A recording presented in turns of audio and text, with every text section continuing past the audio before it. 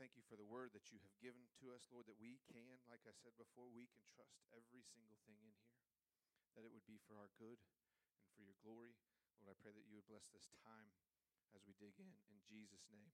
Amen. Amen. We are continuing. Oh, yes, happy Father's Day. Yes, thank you. Thanks. Happy Father's Day again to all of you. Happy Father's Day. I'm going to try and keep this short so we can get to Father's Day lunch, right? Get there before everybody else. So we're continuing our series, and that's mostly for my benefit. I'm hungry, and it's time. We're continuing in our series on loving others well. I thought we were on part 2, but I was informed this morning we're on part 3.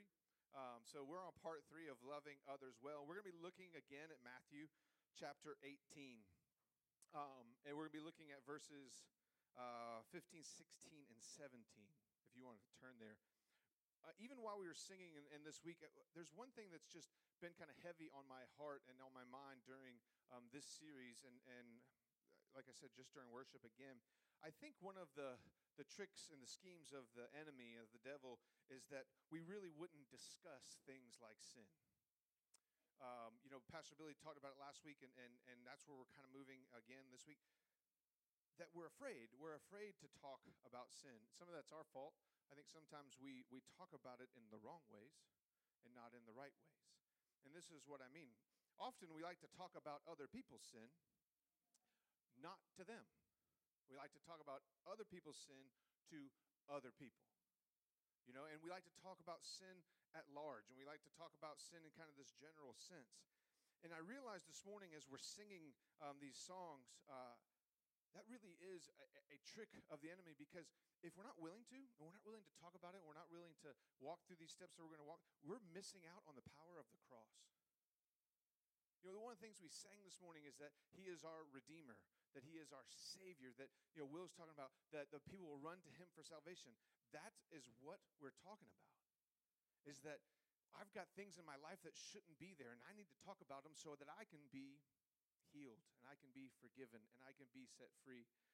And so this morning, I want to talk through this part of Matthew, because this is Jesus giving us the tools and the keys to do this well, so that we can move in the power of forgiveness, that we can move in the power of repentance, that we can move together and actually begin to show the world how this looks. So it's Matthew 18, 15 through 17. I'm going to read it real quick and then just share just a few thoughts. If your brother sins against you, go and show him his fault just between the two of you.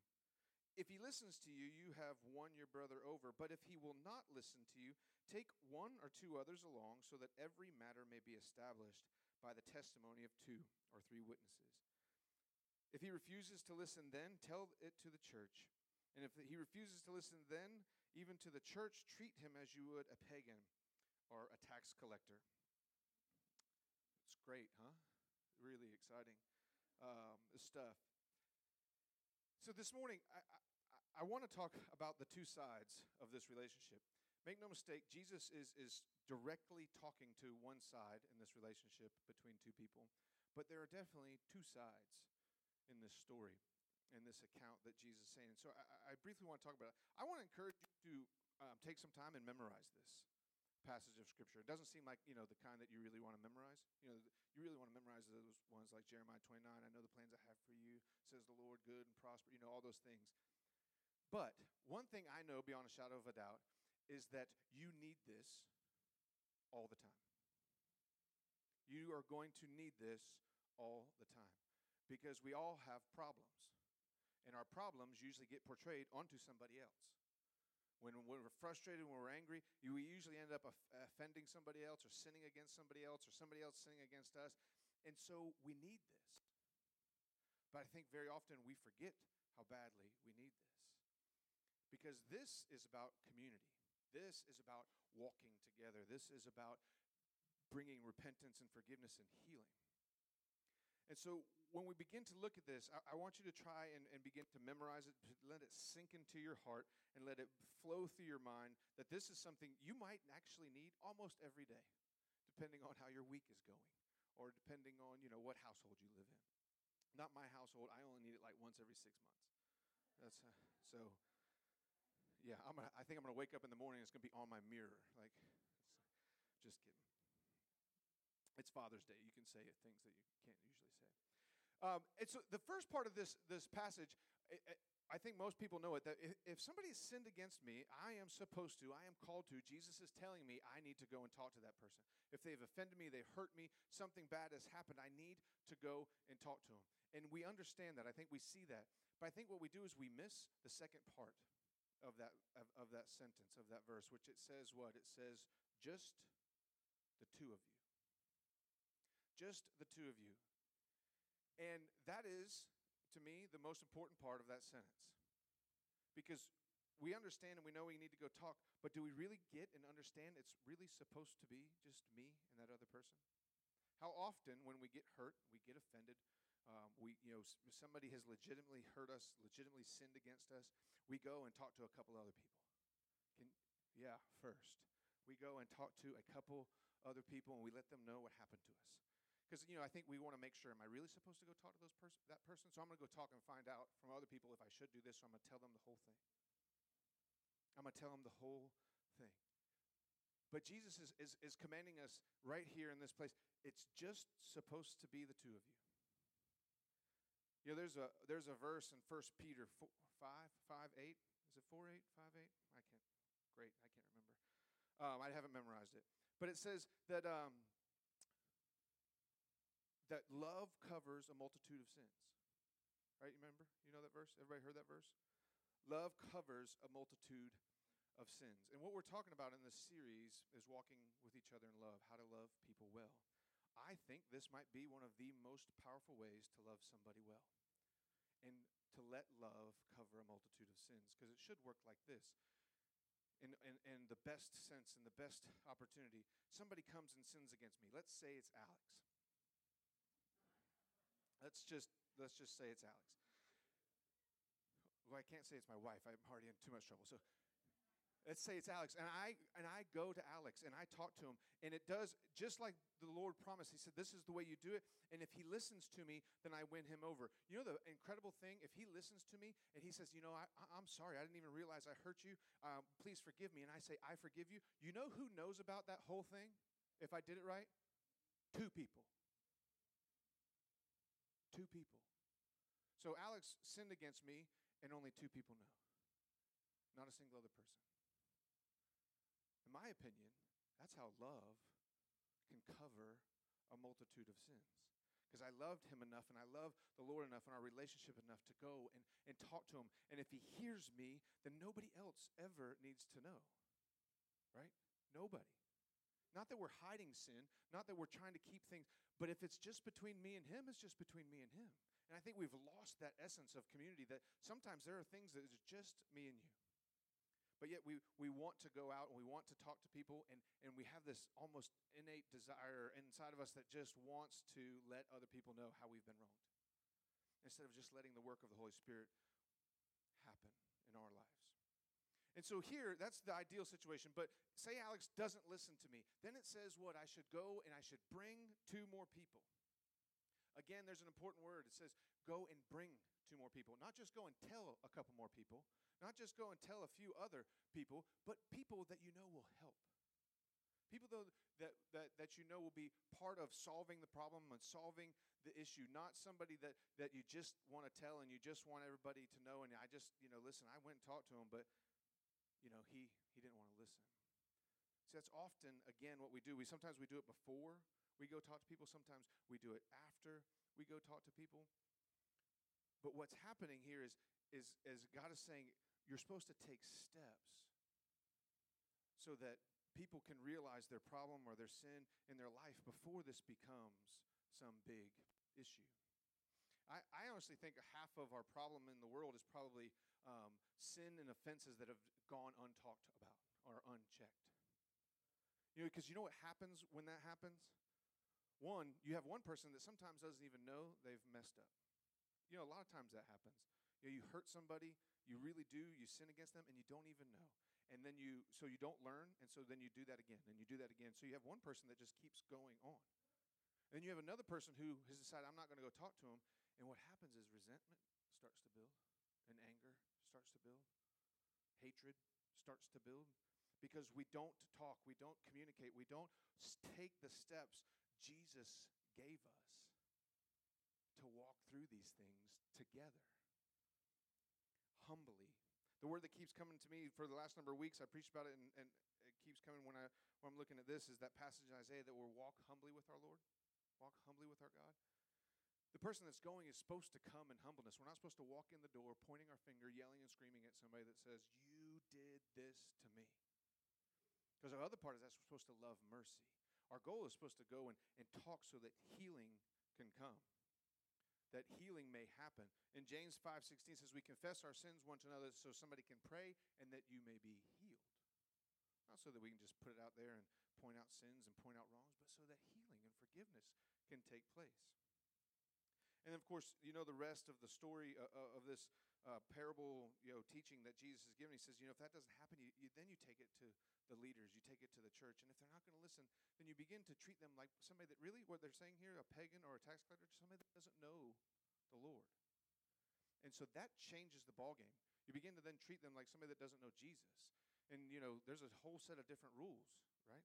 Christians, we understand we're supposed to forgive and we're supposed to repent and we're supposed to do these kinds of things. But then we begin to change our attitude towards that person and try to then introduce them to the Savior. But that's a whole other sermon. I don't want to get down that road. I'm running out of time. But there's another side to this story, and there's another person in this story that I think can greatly help us if we're willing to. And that is the person that would be Alex. We're going to talk about Alex again. So he's sorry, not Alex, it's me. I got the story confused. Is my side of the story. The person that is somebody is coming to say, you messed up. In this thing, in these passages of Scripture, somebody had to come to him 3 times. 3 times, and he still didn't listen.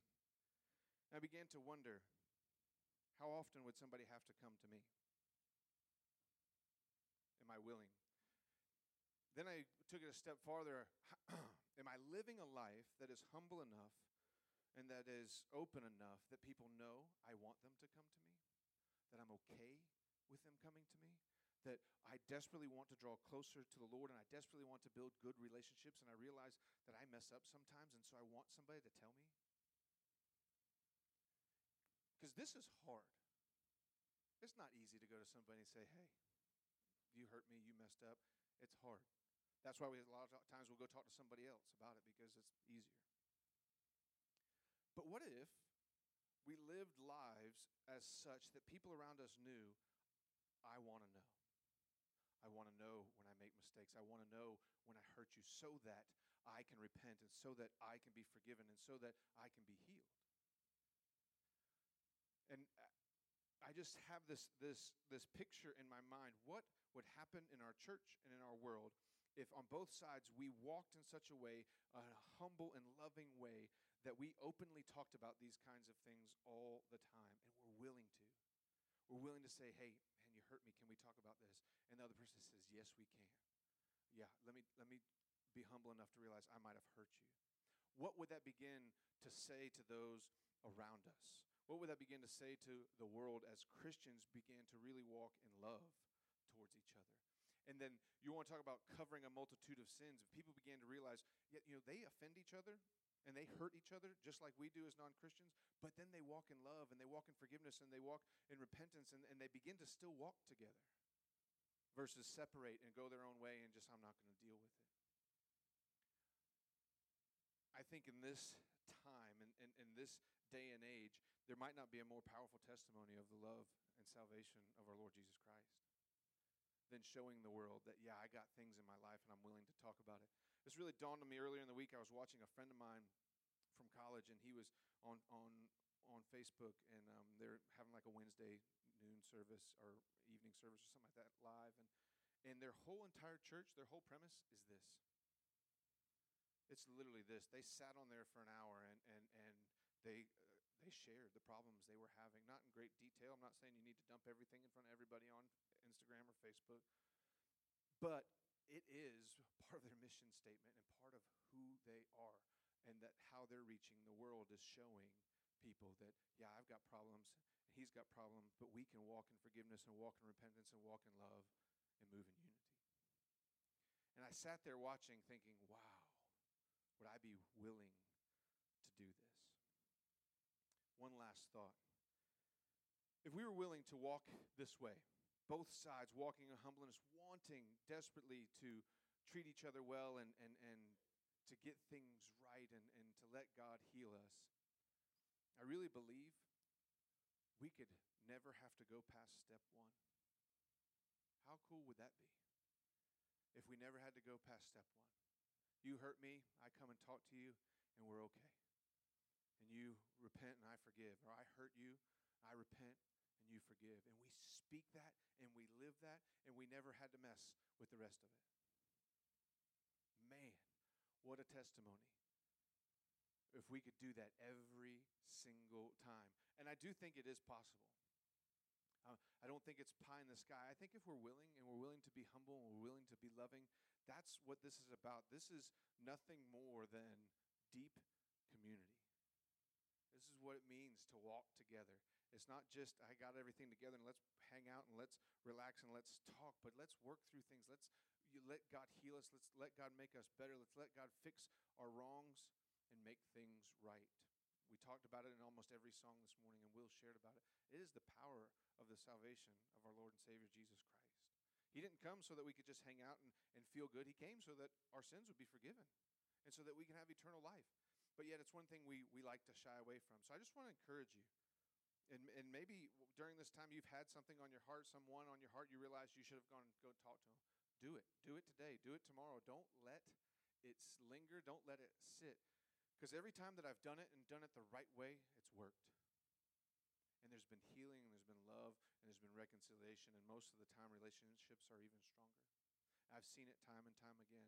So I just want to encourage you. This is the Lord speaking to us on how to walk and love each other well.